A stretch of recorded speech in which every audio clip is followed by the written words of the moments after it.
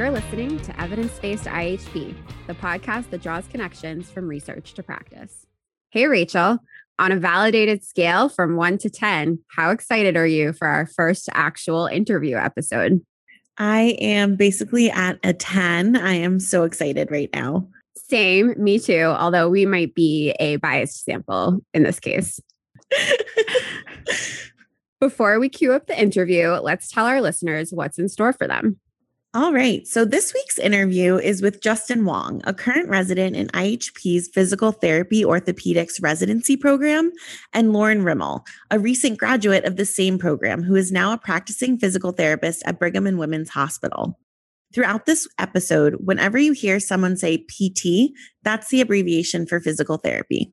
Justin and Lauren were co-authors on a research project with some of our PT faculty entitled Navigating Without a Compass: How Culturally and Linguistically Diverse Students Persist in Higher Education. The team interviewed culturally and linguistically diverse students about their experiences as students in a graduate PT program. I saw them present at MGH IHP's Faculty Scholarship Day, and their study was so compelling, I invited them to be our very first guests. Listener, without further ado, here is our interview with Lauren and Justin. Stick around afterward for a bonus discussion.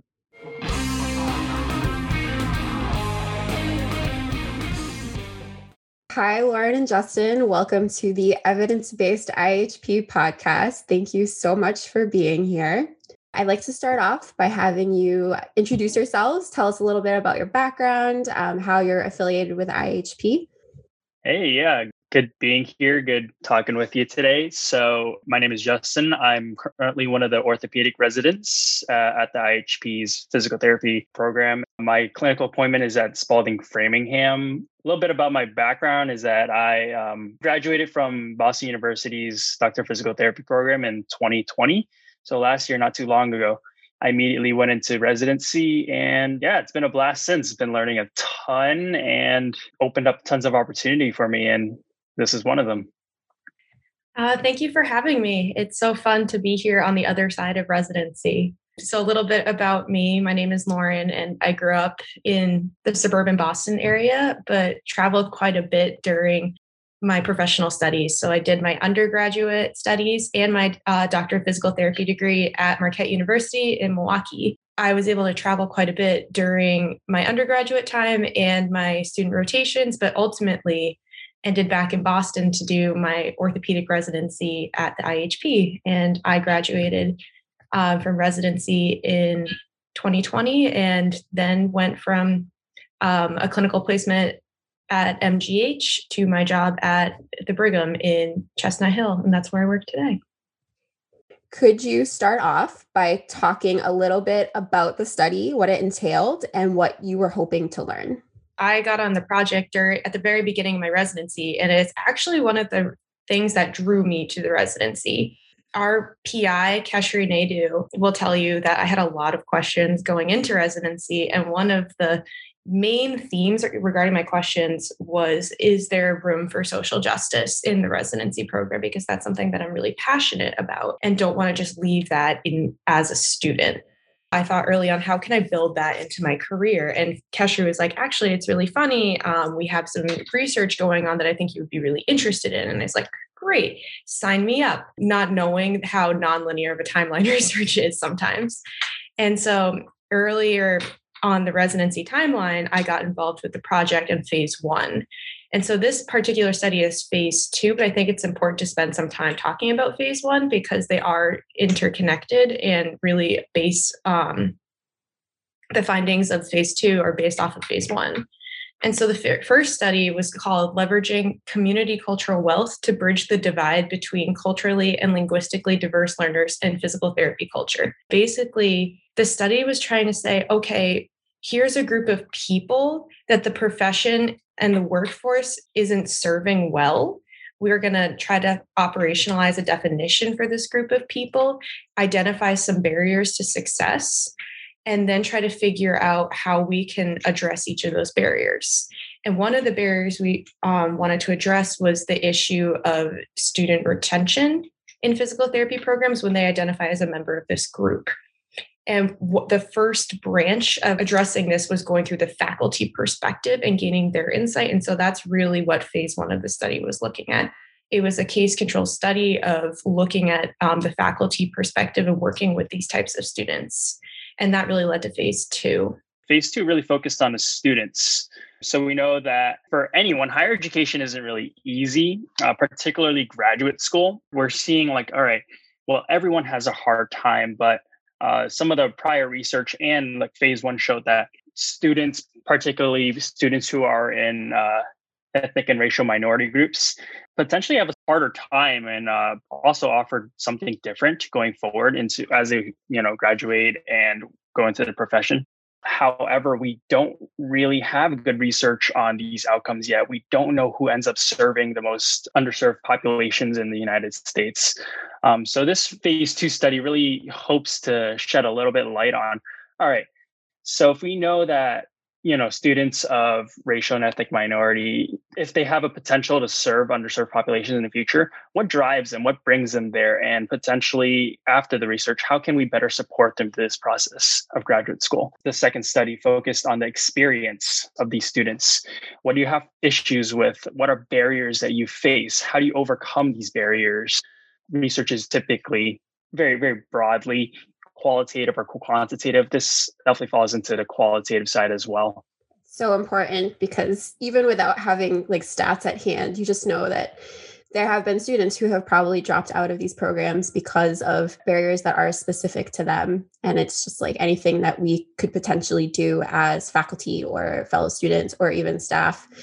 I want to know what that is so that we can prevent that in the future. Thank you so much for undertaking this study so that we will hopefully get some good answers. Justin and Lauren, thank you so much for being here and talking about your study. I was curious, were you familiar with qualitative research methods before this project, and has your opinion of them changed in any way since? I think that for me, my previous research experience had been a little bit more quantitative. However, I knew that it was possible to conduct salient, interesting yet scientific qualitative research because of my love for Brene Brown. She does a lot of shame and vulnerability research, and she is a very excellent qualitative researcher. And so one of the things that I hope to do with speaking with this group and advocating for research professions and saying research doesn't have to be boring and that the outcomes are meaningful. What we determined from the study through this qualitative research does matter. And then on the other side of that spectrum saying, oh, if we're talking about hard data and science, which with the PT profession, it's kind of the great opportunity because we say it's an art and a science in delivering high quality PT care. We can have that evidence-based, qualitative, hard science-driven component of research. And so that's really what I was looking for to base my foundation of research on as I moved throughout my career is how can I find the best of both worlds? And so while I hadn't had a lot of experience about it, I knew it could be done and I was really excited about it. Lauren, I think you brought up a really good point about PT is like really, a beautiful blend of art and science. If the way I like to see it is, if it was all about quantitative things, if it was all about the hard science, then we'd really be operating on like pure protocols, on like a certain subset of in the PT profession, like exercises and things to do. However, like why the qualitative part is so important is because it gives purpose, it gives essence to what you're doing. That's why we tailor specific exercises to really fit the needs of the patient. And likewise, that's what it is like with qualitative research. It gives a little purpose and a little bit of drive to say, hey, this is what we've found and this is why. This really constitutes the why. The quantitative research really gives us palpable ways to do it, to kind of measure it out. But the qualitative research puts some color into the picture. What were the biggest takeaways from the findings from the study, and how have these results informed your future clinical practice? One of the reasons why I was so intrigued when I first was brought on to study, unlike Lauren, I only joined in phase two upon starting my residency. And it was actually Kashi who reached out to me saying, I think during my interview, I talked a little bit about like how I was very passionate about serving like underserved populations and how I saw residency as a bridge for me getting there. And Keshri ended up reaching out to me pretty early on in the residency saying, hey, we have an opportunity that we'd love to bring you on to this research study. Just a year ago, I was in the student's perspective. I was in a physical therapy program and looking at like the inclusion criteria. I definitely qualified to be a part of this study. I really resonate with like the findings of our study. I felt pretty much every single thing that was listed in our results and how that informs me. Some of the takeaways was there are a lot of unique barriers that students, especially, we use the term culturally and linguistically diverse learners for this study. And I think that's really important to highlight because we wanted to really see how these students will eventually blossom into working physical therapists and how they can serve using their unique racial, ethnic, cultural gifts. A lot of them felt like they were kind of in the middle. They didn't feel like they truly fit into the majority culture. They didn't feel very comfortable the way that a lot of their white majority peers felt like. I definitely resonate with that. I felt like I was like this in between. I identify as Chinese American. And I never really felt like I was Chinese, nor did I really feel like I was like, a full American for some reason. And that definitely translated when I was in grad school. And as a result, it shows us that along with phase one, that there is a strong need to support these students. There's a strong need to provide resources for them to actually feel like you're cared about, you're seen, and you have something to offer. We don't want to just capitalize on it, but we really want to grow the gifts you have. So for me, that really translates to mentorship in the future. As a physical therapist, as someone who's done with school, I really want to take stronger mentorship roles, whether that's the form of becoming a clinical instructor, whether that's literally just offering mentorship. There are actually avenues that I don't think a lot of new grads know about in seeking mentorship, and potentially maybe even getting into some further more academic-based roles in the future to whatever capacity. Anything to really support students who we don't know much about their future yet. Justin and I have actually talked about this quite a bit in our time working about this together, kind of like reflection in action, reflection following action. To shout out to Keshri for really driving those terms into our brains during residency. But just to summarize some of the findings for people who may not be as familiar with our study, basically from the student perspective, we did a bunch of focus groups virtually, which was challenging in itself, and then try to identify themes and match them to some theoretical frameworks, which we had investigated in the literature. And basically, the higher education experience that these learners, who we have termed culturally and linguistically diverse learners, they have qualities that contrast those of the majority culture. I'm going to pause there because I think what Justin was speaking to is really, really important. We have to remember that this term majority culture is a polite way of saying that like white supremacy is at the culture. Whiteness is the norm and anything else is a deviation from that norm. Now, unlike Justin, I am part of that community and that culture where I didn't see or talk about whiteness until I was in college. But I realized about when I was a sophomore in college, when I was in South Africa and forcing to do some racial reckoning of my own, that I was paralyzed by guilt because like, oh my gosh, am I contributing to this? And it goes back to this theory of being an anti-racist. You are either anti-racist or racist. There is no neutral here. And so that drove me to say, okay, how can I participate in research that is going to not necessarily fix what's been done, but change it fundamentally. And in order to do that, we have to have a healthcare workforce that looks like our population. Part of the barriers to doing that is we cannot keep students that represent true US population in school. And so in order for them to stay in school, these students are forced to use strategies from their communities that may or may not be successful for them because these spaces weren't built for them. And so part of what I want to do is I want to continue to challenge how we're building these spaces and make them better. Sometimes that means I'm not at the table. Sometimes that means giving up my spot for someone to better represent the workforce and really just share a little bit more. But for right now, this is what it looks like. And I'm really excited for people to build on the research that we've done and change the culture. Between phase 1 and phase 2, we've talked about this PT culture, but it's really defined by the voices that aren't heard, in my opinion, and what I experienced in PT school and then as a physical therapist as well. What we have found consistently time and time again is that these learners, these CLD learners, do better when they have a learning community.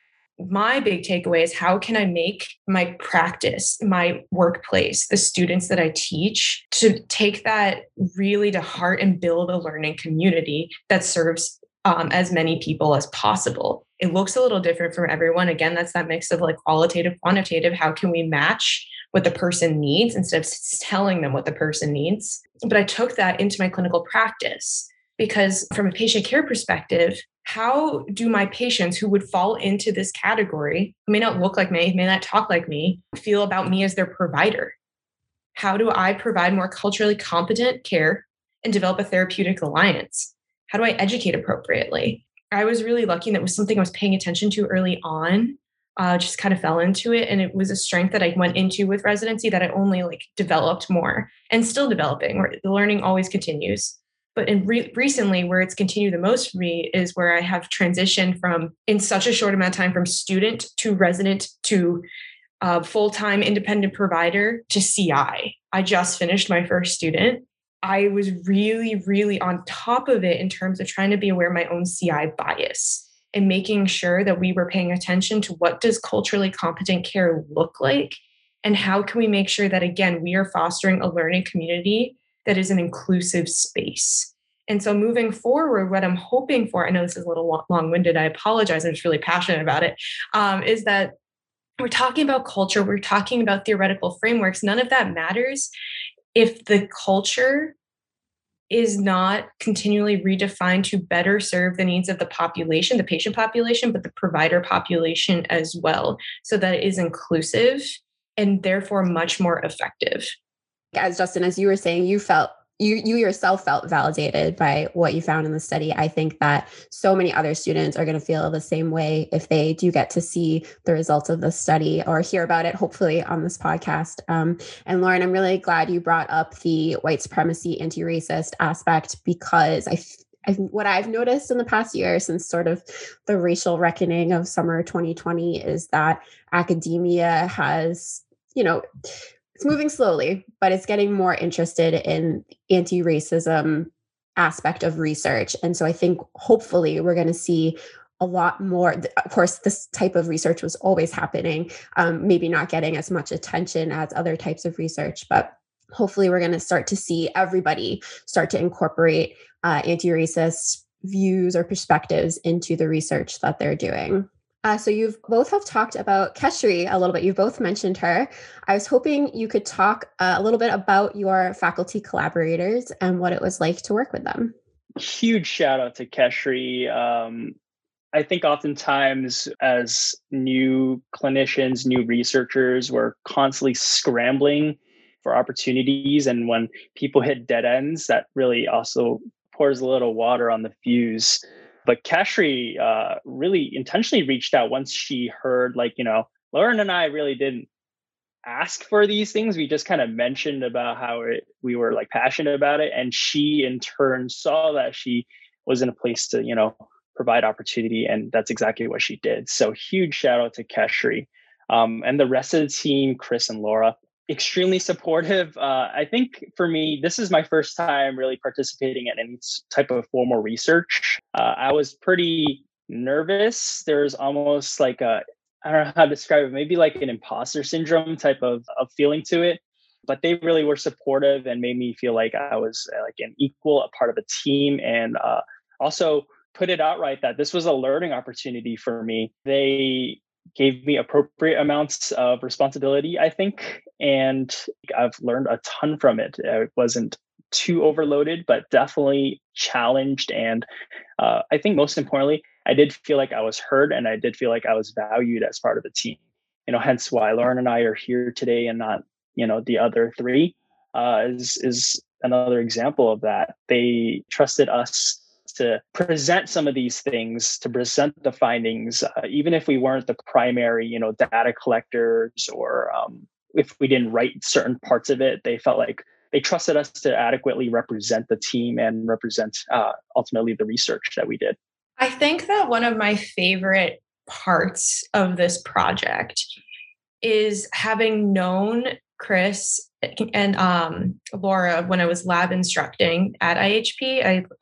As part of the residency, you lab instruct in the orthopedics lab.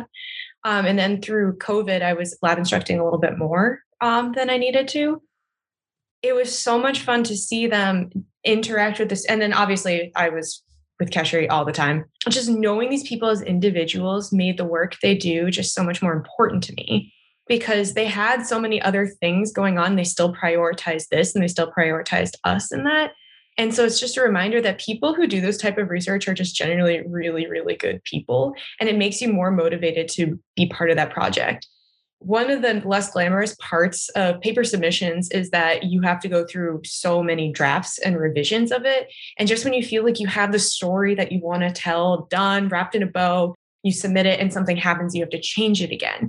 And never was there resentment or bitterness about it. It was like, okay, let's move forward. Okay, let's move forward. And the inherent resilience of this particular group of educators made me really grateful to be part of the team and to be valued as a member of the team. So if they ask us to join for phase 3, I've joked with Justin, it's like, wow, like this has become so much more than a residency project for me, but like, of course I'm going to do it. This group of people really brings the research to life and they practice what they preach. We see, like, from the faculty perspective, they are trying to live out their research because it is that important to them. So that's really cool to see and something I hope to embody in myself. You guys have both kind of highlighted how research can really be used as a tool for advocacy and for social justice. For our audience, I was wondering if you could talk a little more about this concept of reflection and action and how, our audience can continue this conversation and keep learning and advocating for culturally and linguistically diverse students. Reflection in action, while I had really come to adopt it during residency, is something that maybe a lot of us do inherently and just haven't had a formal term for it. But basically, it's a feed forward loop where you do something.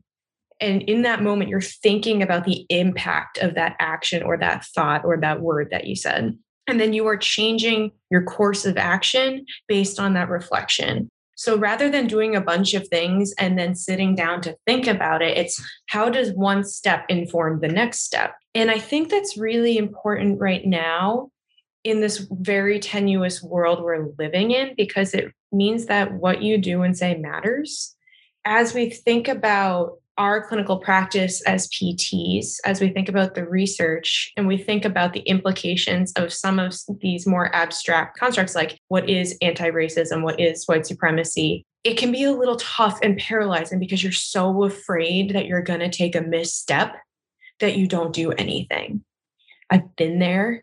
Sometimes I'm still there. I think the important part of this concept is that it's about growth. And growth is really uncomfortable. And so for me, one of the things that is uncomfortable about this type of research is that sometimes the people that I am comfortable with or the things that I'm comfortable with are the problem. When I have to do that reflection, say, okay, how can I learn from this? And then take another step forward so that I don't make the same mistake or that I make a patient a little bit better. It means that sometimes the problem is me and sometimes it's the system that I'm operating in. And so when you think about how can my daily actions or the sum of my actions and thoughts translate to social justice, which I think is the crux of your question, it means that it's going to be uncomfortable and it means it's going to require some thinking. And some of my friends will tell you that my joke tagline is Lauren has a lot of thoughts about a lot of things. And sometimes that's a little overwhelming.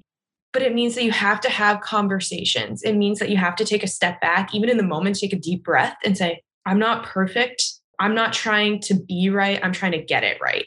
And so that does mean sometimes you do take a misstep. Sometimes you take 2 steps forward and 1 step back. And sometimes you inadvertently hurt somebody. But the important part is that you were thinking about it. You were thinking about the consequences of your actions, and you were trying to take a step forward together. And my hope is that by taking a step forward together with this research, we are creating a more inclusive space with my clinical practice, I am making and building a more inclusive space for healing, really building resiliency in my patients, especially in these trying times. And if we can do that as providers and as educators and as humans supporting other humans, whether it's in PT programs or other allied health professions, or even just as one person on another person on the street, we are taking those steps forward together, knowing that part of the process is thinking about what we're doing and feeling all of the feelings involved with that, whether that's shame, whether that's being uncomfortable, or whether it's pride in that what we're doing is a hard thing and it's a good thing. So I think, Lauren, that you've addressed one thing that we did want to ask about, which was what was kind of the biggest challenge for you while working on this project? Justin, what would you say was your biggest challenge while doing this research study? I mentioned it a little bit before, but being a new researcher and even really a new clinician, I felt very uncomfortable because, my prior experience was none really. So the biggest challenge was me feeling like I had something to bring to the table and feeling even like competent, not even like excellent. And that required a lot of reading, a lot of catching up and making informed decisions. That's why I said I found it so valuable that the rest of the team was super supportive. Lauren and I met and just to make sure we were on the same page. And I appreciated whenever she asked me like, "Oh, how are you doing? Like, how's the rest of residency going? Like, how are you managing with all of it?" It ultimately was a great learning experience. But as Lauren said before, growth is uncomfortable. And if you feel like you're cruising through things and things are just coming easy to you, there's a better chance than not that you're probably not being formed, being shaped, growing. I think the biggest challenge, to answer more directly, was not knowing and not feeling great, but being okay with it and, utilizing the resources that I had around me to bridge that gap. And it really does go back to the research, doesn't it? Of sometimes these students, they don't really truly can put words to the hardships that they're going through until someone asks them specific questions, or until they're given the time and space to really reflect upon themselves and how they're doing. From that reflection, you get answers such as the ones that we found in our research. And I think that's really the key to it all is are you taking that step back, that time to reflect and taking a pulse on yourself and saying, hey, how am I doing? What are the areas that I need to work on? What are the areas that I'm doing well? And give yourself credit for that as well. So grateful for the residency and giving me, really emphasizing that, not really doing just what can you do better? What did you do poorly? But also what did you do well? And how can we, elevate everything to becoming better? I really like that phrase, growth is uncomfortable. And it sounds like something that not only fits here, but sort of fits with PT in general. Like if you're someone who's going for PT, that is a phrase that's going to come up at some point. So I'm really seeing how your research is relating to the more clinical aspect of what you do. There's definitely a tie there. And that's maybe one of them. I definitely think there's a tie to a lot of different areas and ways that this, research can be interpreted. I think it's so powerful. I can see it, these themes for these students, how, as a student at the IHP, how I can take these things into consideration, to faculty and how they can consider these themes in constructing their classes and in teaching, all the way up to administration and how they can really, make sure they're providing supports to all the students. And then translating that to clinical mentorship. I really love that you mentioned that as well, because I think that that's something I hadn't really previously thought about, and how that's another really a way to consider that in the future, how as I enter a healthcare field, how I can also be considering these things as I hopefully will mentor people someday. So kind of a logistics question for students who may be starting their own residency in the fall and want to hop on a research project. And I think Justin alluded to this a little bit too. How did you manage the demands of this residency program while also working on a research project at the same time? We knew that residency was going to be busy. We signed up for a tough time. Absolutely. It self-selects a very particular group of people, is what we have found. But early on, I was like, okay, I have all of these buckets. And I need to make sure that every so often I'm just contributing to one bucket or another. And Justin will tell you too that my process might be a little different. I think I sent him like a bunch of files that maybe were overwhelming to look at one point, because I had been adding to them for like a year, and had built something from scratch, and then was also working on some stuff from Cashery. And so that's kind of my process. Is like, okay, I'm doing this and then I'm doing this, lots of lists, but making sure that I'm circling back and kind of making sure that nothing has gone untouched for too long. And things were going okay. And then COVID happened. And so I was redeployed a couple of times, but I at one point found myself with a lot of time to kill. And so it was a great opportunity to dive into the research and really do the nitty gritty reading that Justin was talking about. It's really important that if you are going to be tasked with the background in significance, as we were, that we are making sure that we have a really thorough understanding of what's out there, and most importantly, what's not out there, so that we can tell a really powerful story with our data. I spent a lot of time reading articles and organizing articles and trying to convey how I had organized those articles. And once I had a framework down, I was able to balance everything a little bit more. A piece of advice I would have to people who are stumbling upon this type of research or any type of research for the first time is meet with your PI and don't be afraid to advocate for some very clear definitions. So for me, in the beginning, one thing that was really important was how are we aligning ourselves in who we're basing the research off of? So what I mean by that is one of the questions we had to answer early was, when we do this research, are we looking at allied health or are we looking at medicine? PT is a doctoring profession. We have been since 2006 and in the making long before that. But we didn't align with physicians in terms of how the model of care and our role in the care team. So we tried to answer our research questions in the allied health literature. And that was really tough in our PT identity crisis. But I think it paid off well because there's such a robust allied health literature, especially in nursing, where we were able to identify some operational definitions, which is really important when you feel like imposter syndrome, new to the project, not the PI, and have no clue what you're doing. It's really important that you're saying, okay, this is what we mean by CLD learners. This is what we mean by success, which in our case was not only graduation and degree attainment, but passing the boards exam, the MPTE. And this is what we're looking for in terms of barriers. Once you have a really firm foundation, you can kind of go and you have to trust yourself that you're doing the right things. And for me, it was helpful. Like every couple of months, I was checking in with our PI, Cashery, and saying like, hey, am I on the right track? Yes, no, let's do a temperature check. That was really helpful for me in my process and balancing it and making sure that I wasn't spending too much time or not enough time on the important parts. I, again, was brought onto the project a little later than Lauren. I had so much catching up to do.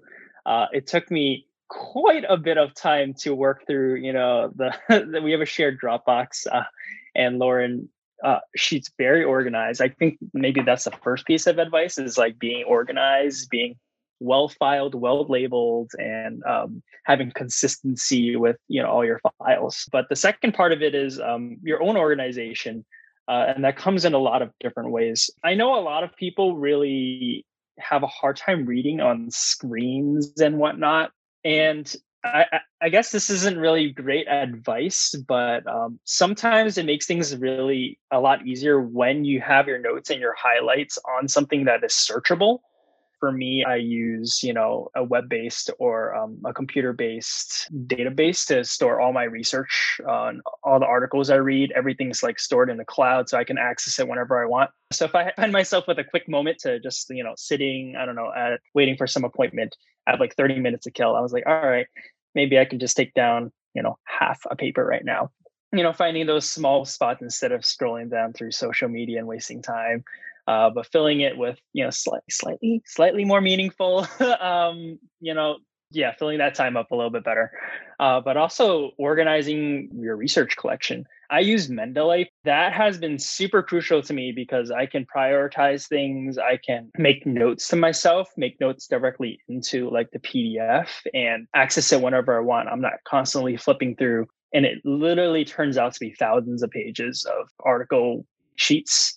I'm not flipping through those because, I have like search functions, and that's why technology is beautiful. The other thing especially for residents, is time management. Like there are deadlines all over the place, whether it's weekly, monthly, and also sometimes in the orthopedic residency, it's like within the week you have deadlines as well. It's really time management and understanding that like you can't just address the things that come first, although that is crucial. But don't forget about your deadline that is, say, we had to get a draft in 2 months from now. Definitely shouldn't wait until 2 weeks before then. That's just simply not enough time. The much better strategy would be to start reading, start doing some of the legwork months, like as soon as you can in advance. Because if you just take down, like, say, an article a week, even half an article a week in the very beginning stages, like you're much caught up and much better suited to contribute to the writing of the paper, the discussions that happen going into submissions of the paper. Yeah. Time management and organization. I mean, I'm sure everyone and their dog knows it, but it's really the answer. People know it, but it is one of those things that's like tough to execute until you figure out exactly how to make it work for you. So Justin and Lauren, if you had unlimited resources, unlimited possibilities, what would your dream or ideal research study be? So Lauren and I are smiling because I think it's a very loaded question. I think there's a lot of passions that we both have individually.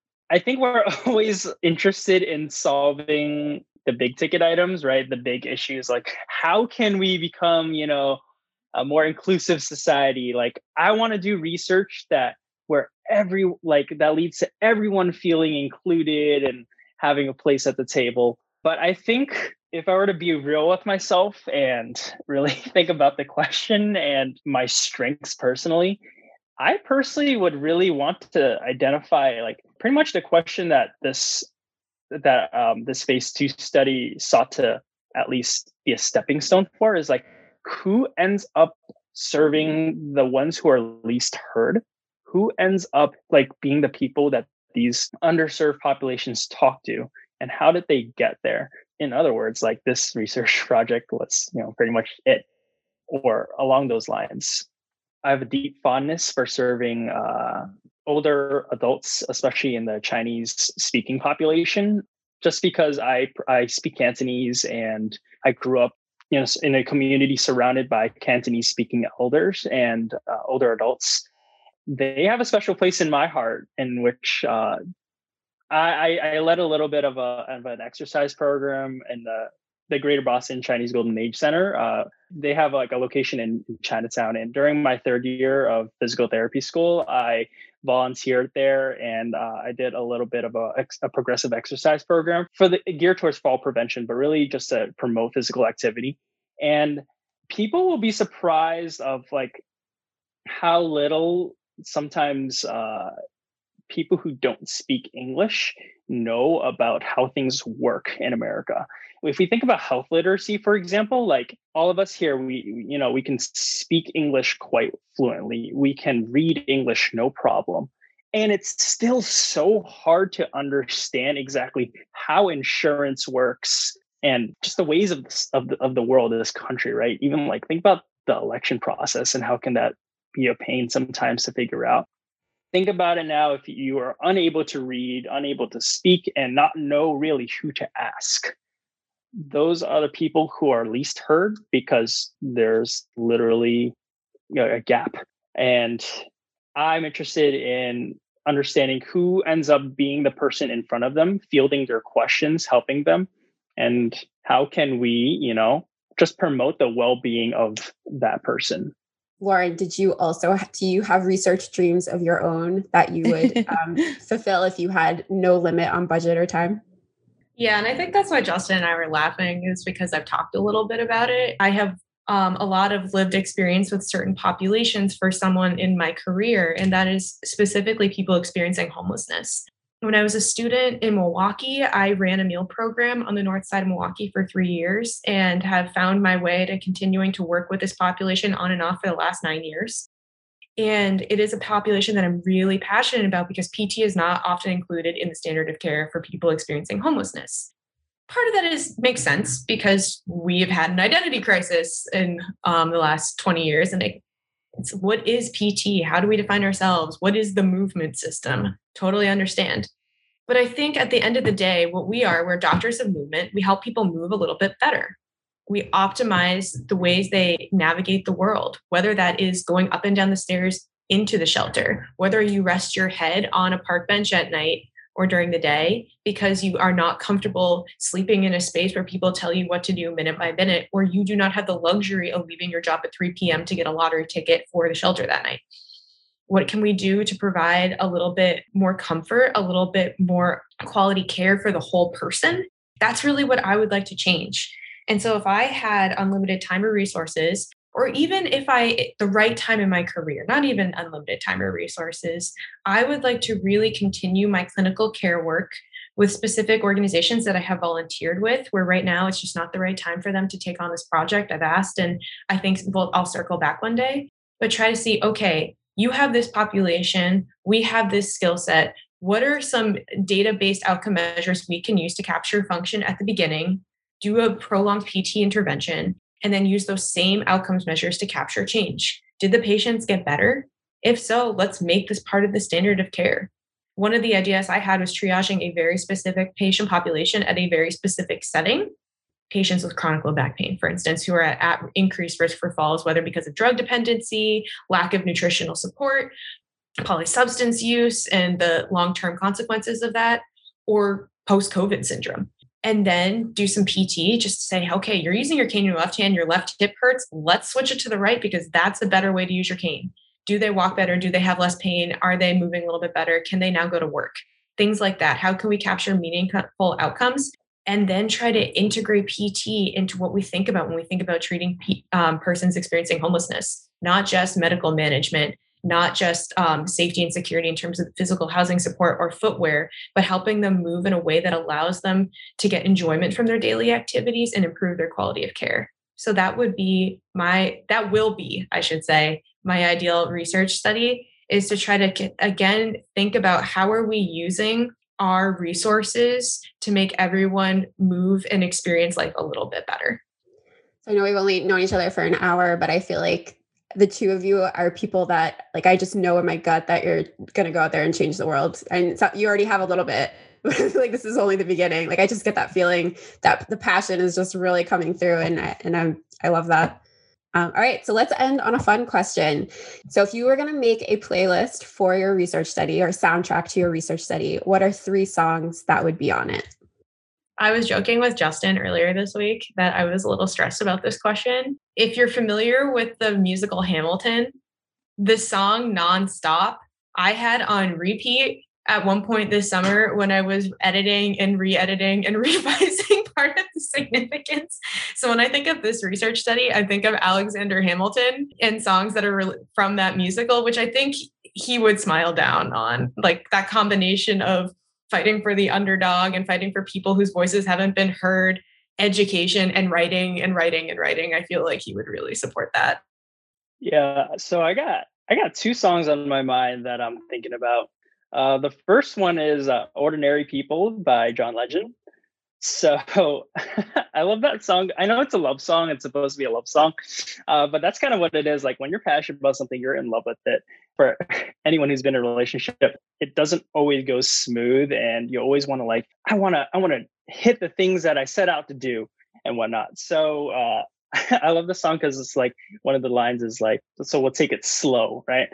And sometimes that's what you need, right? Sometimes you just need to slow down the pace and sit back, reflect, and just enjoy what you're doing and not feel the overwhelming burden of all the massive checklist you have in front of you. But take it slow and appreciate the place that you're in at that current moment. Appreciate all the things that have brought you there and all the things that are to come. The second song I have is it's by a slightly lesser known artist. They're called Us the Duo. They have a song called Better Together. And I mean, just the title says it all. We're all better together. We're all better when we have more voices. And even though there are logistic problems, things don't go the way that you first envision it to be, there's more pushing and pulling. At the end of the day, it is better that there are more people and voices at the table and to have value in community. It goes back to the research project all over again. One of our theoretical frameworks in the research project was like community cultural wealth. How can students, CLD learners, leverage what they have learned and experienced in their home communities and bring it to the physical therapy profession? Better together. We're all better together. People have learned, things in their past, and from what they've learned, they can bring it to their experiences to, future endeavors. Give that song a listen to. I could not have asked for a better note to end this interview on.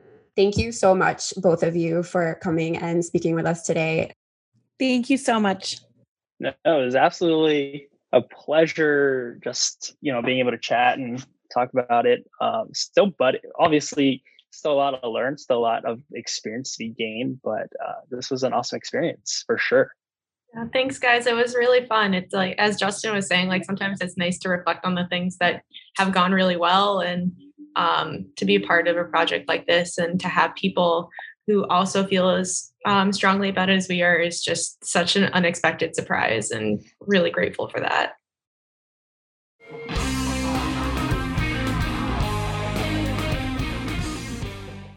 Rachel, talking to Lauren and Justin sparked my curiosity about anti-racism in research, particularly how researchers can be anti-racist in their research practices.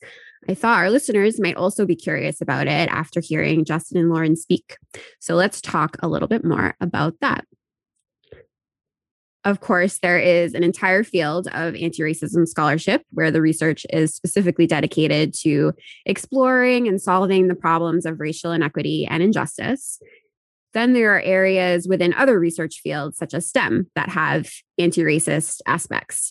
So, for example, I think of folks who are researching health inequities, which often looks at structural racism and how factors like socioeconomic status, education level, and even one's zip code that have been shaped by decades of racial discrimination and racist government policies can impact health outcomes. Right. And we see these inequities really explicitly, specifically in Boston. Life expectancy in Roxbury, which is a predominantly Black neighborhood, is approximately 60 years, while in Back Bay, a predominantly white neighborhood, life expectancy is 90 years. And the segregation of these neighborhoods can be traced all the way back to intentional redlining that occurred in Boston starting in the 1930s. Exactly. And ultimately, these inequities really permeate throughout our entire healthcare system. I loved how Justin and Lauren noted and explained how important this research is. Not only does it, of course, directly affect our students, our culturally and linguistically diverse students who are our colleagues, but it also ripples out to the broader community. A lot of this has made me think about how I really didn't learn about a lot of these things when I was younger. I wasn't taught that these issues still existed. I was taught that in a lot of ways, racism ended. And as I've gotten older, obviously, I've learned that that's very false. And it's been really important to continue educating myself and learning about how there are so many issues within the healthcare system that have been there from the beginning. And it can be disheartening and a bit overwhelming as someone who's entering healthcare, but it also really highlights that in order to stop perpetuating these things, we have to keep talking about them. We have to keep bringing attention to them. So true. Very well said. I absolutely can relate to the experience of learning a very reductive version of American history. And then much later, reading Howard Zinn's People's History of the United States and just realizing that, everything I was taught was not accurate and that these problems have not gone away as much as people would like to sweep them under the rug. So thank you for sharing that. For researchers who want to stop perpetuating the problem, even if their research doesn't seem directly anti-racist in nature, I was curious what sort of practices can they apply to their work? So to answer that question, I used my librarian superpowers and I found a fantastic article called 10 Simple Rules for Building an Anti-Racist Lab. This was written by V. Balachaudry and Asmarit Asifah Berhi, which was published in Public Library of Science Computational Biology in October 2020. I won't read all 10 of the rules. I encourage our listeners to check out the full open access paper for all of their ideas, and we'll link to that in the show notes. But I will share a few so that people can get a sense of their recommendations and how being an anti-racist researcher can actually be very practical. All right, ready, Rachel? Yes. Rule number 1 is lead informed discussions about anti-racism in your lab regularly. So as the authors write, leading regular discussions on race informed by scholarly readings signals to lab members, Black, Indigenous, people of color, and white, that racial discrimination is not tolerated and that silence is implicit acceptance of racism. Rule number 2 is address racism in your lab and field safety guidelines. The authors also say lab and field safety guidelines should be written with the recognition that some lab members require additional supports to safely conduct their work. Ask BIPOC lab members what you can do to facilitate their safety on campus and in the fields. Rule number 3, and this is my favorite one, publish papers and write grants with BIPOC colleagues. The authors say that the most important thing anyone can do to improve the success and retention of BIPOC folks in STEM is to provide opportunities for collaborations that lead to publications and grants. So the paper goes into much greater detail on these 3 rules as well as 7 more. And the authors also provide suggestions for implementation. So again, I encourage our listeners who do research, especially principal investigators and lab managers, to go to the link in the show notes and read it immediately. I don't work in a lab, but it gave me so many ideas for what we can do at the Bellick Library to implement anti-racist practices in our work and our space. Amanda, thank you so much for sharing all of those ideas and for encouraging our listeners to keep this conversation going. Rachel, thanks for talking this out with me. And thank you, listener, for joining us for this episode of Evidence-Based IHP. There are many more episodes to come in season 1. Make sure to subscribe so that you don't miss any. Ask us your question, send us your feedback, or pitch an episode by emailing us at podcast@mghihp.edu. Evidence-Based IHP is presented by the Janice P. Bellick Library at the MGH Institute of Health Professions. It is hosted by Amanda Tarbett and Rachel Norton. Our incredible executive producer is Selena Craig. Our amazing production assistant for this episode is Kimberly Ames. We'd like to say a special thanks to George Sanchez de Lozada and MGH IHP's Office of Information Technology for their technical and financial support of this project. Check the show notes for links to learn more about MGH IHP and follow us on social media.